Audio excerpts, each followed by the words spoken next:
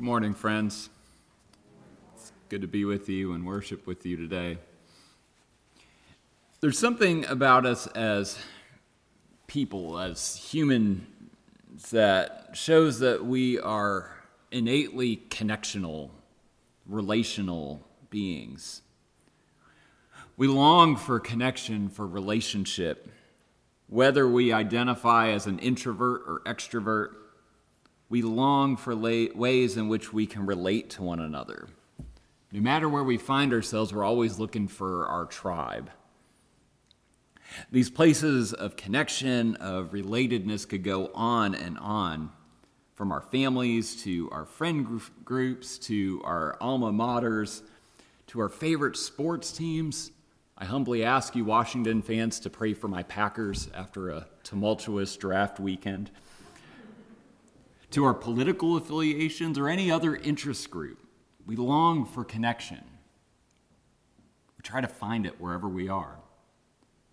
Our reading today, though, reminds us that our connection to God in Christ is what ultimately connects us to one another as children of God. Our reading begins with Jesus saying, "I am the true vine." Whenever we hear Jesus say, "I am," in the Gospel of John, we should really pay close attention. Because here he is aligning himself with God's identity and purpose. I am is the personal name of God used in the Old Testament, first revealed to Moses at the burning bush. And this is actually the last I am statement of the many in John's Gospel. Well, technically, it's the last I am statement with something after it. So far, Jesus has said in John, "I am the bread of life. I am the light of the world. I am the door." Last week, we heard, "I am the good shepherd." He also says, "I am the way, the truth, and the life. I am the resurrection and the life." And now, finally, "I am the true vine." If you think about it, all these I am statements are relational. They're things that connect us with God and each other. And saying "I am the vine" as the last I am statement has a way of bringing all these together. Now, vines were a pretty common image in Jesus' day in first century Palestine. Grape growing and wine making was a pretty big part of the agricultural economy because wine was a necessary thing for enjoyment as well as nutrition in the first century Near East diet. Everyone in John's audience knew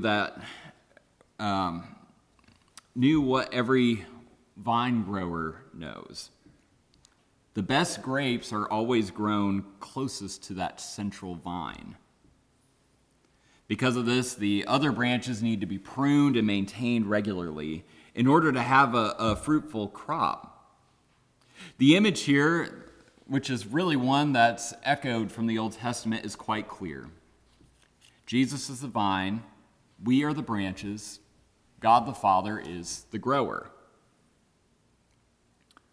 We have a tendency here to read Jesus' words as a judgment, and it sounds a little judgy. Picking, pruning, casting out unfruitful branches, but when we have this understanding of how vines are grown and maintained, we see it's really more a language of connectedness. The farther we go from the vine, the less fruitful we can be.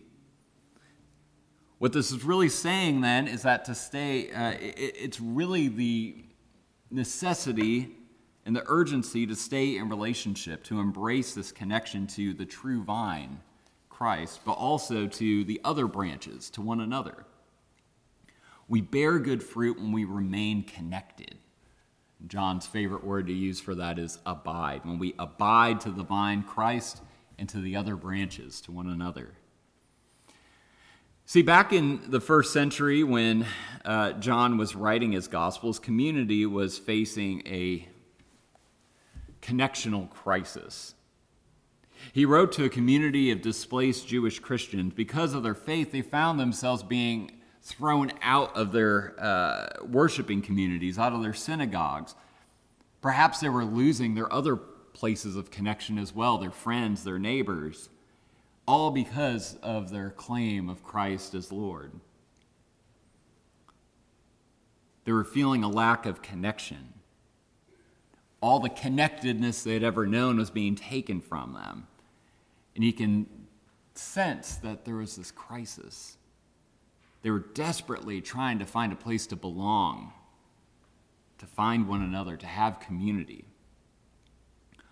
Now, we may not have the same concerns as John's community did back in the late first century, but I think it's evident that we too have a connectional crisis in our community and world in this moment. After more than a year of pandemic life and the growing polarization and divisions we see, we are really longing for connectedness, aren't we? We are relational beings at our heart who need one another. Far too often, we think that in order to be connected to each other, rather in a family or a church, that we have to agree on every single thing. Once there is any note or any sort of conflict or disagreement, the deal's off. We no longer have to be connected. I think this has been especially challenging during the pandemic, where literally every household, and even within each household, there are myriad understandings of what is and is not okay or safe, or what should and should not be allowed. And as such, our ever-polarizing culture has seized this as yet another place to divide ourselves, to disagree, to separate. But to be connected to one another through the true vine doesn't mean we have to agree with one another on everything, but rather to see one another as beloved children of God. The gospel reminds us that we need connection to Christ, the true vine, but also to one another, and further that we can only bear fruit when we're connected to one another. Such connection is thicker, it's more durable than any party line or ideology or system of belief and connection can provide. It is the connection of the true vine to the other branches. As some of you know, I had to travel for my grandmother's funeral last week, which, given our theme today, was a good opportunity for me to connect with my extended family. And I truly appreciate your heartfelt thoughts, prayers, and cards. My grandmother and most of my extended family are from a very small town in central Michigan that is overwhelmingly German and Catholic. In fact, it was settled by German farmers back in the late 1800s, early 1900s. The town has a population of just under 500, and the Catholic parish there has a membership of, well, just under 500. Due to COVID, I expected the funeral to be quite small, and while they took pretty much the same precautions we've been doing at WPC, requiring masks, roping off every other pew, all those things to ensure distancing and so on, I was amazed that before the service, they had to cut off attendance. They had to turn people away. Too many people showed up for the funeral of a 91-year-old woman who, though beloved by many, had survived many of her own family and friends and siblings. I spoke with the priest following the burial, thanking him for his care and presence with my grandmother in her final days. And then thinking, I said, "Father, I'm guessing you don't do many small funerals here." He laughed and said no. He said one of the first things he learned when he came to this parish was that this community knows the importance of showing up for one another, even to funerals of those they didn't really know. He said the people have reflected that it gives them a sense of connection, support, and fellowship to the family as well as to the deceased. It reminds them that they're connected. Jesus says, "I am the vine, you are the branches."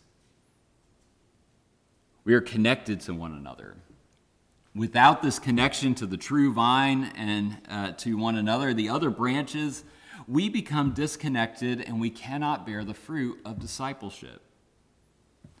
Soon we'll gather at our Lord's table where we trust that we are met by our risen Lord, the true vine, and we're fed by him. But we also are reminded that we gather at this table together.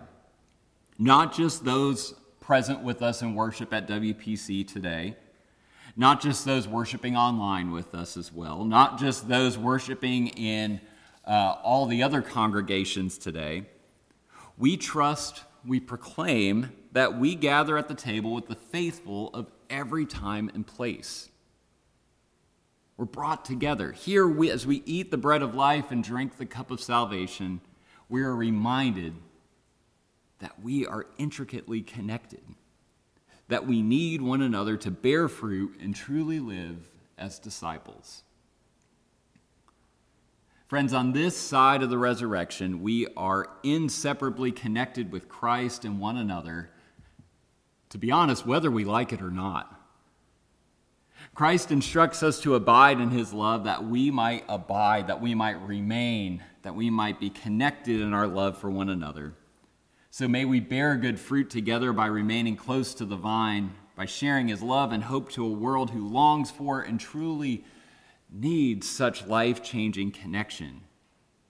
May we find ways to show up for one another in body and spirit, to remind one another of this connection.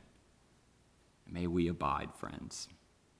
In the name of the Father, and the Son, and the Holy Spirit. Amen.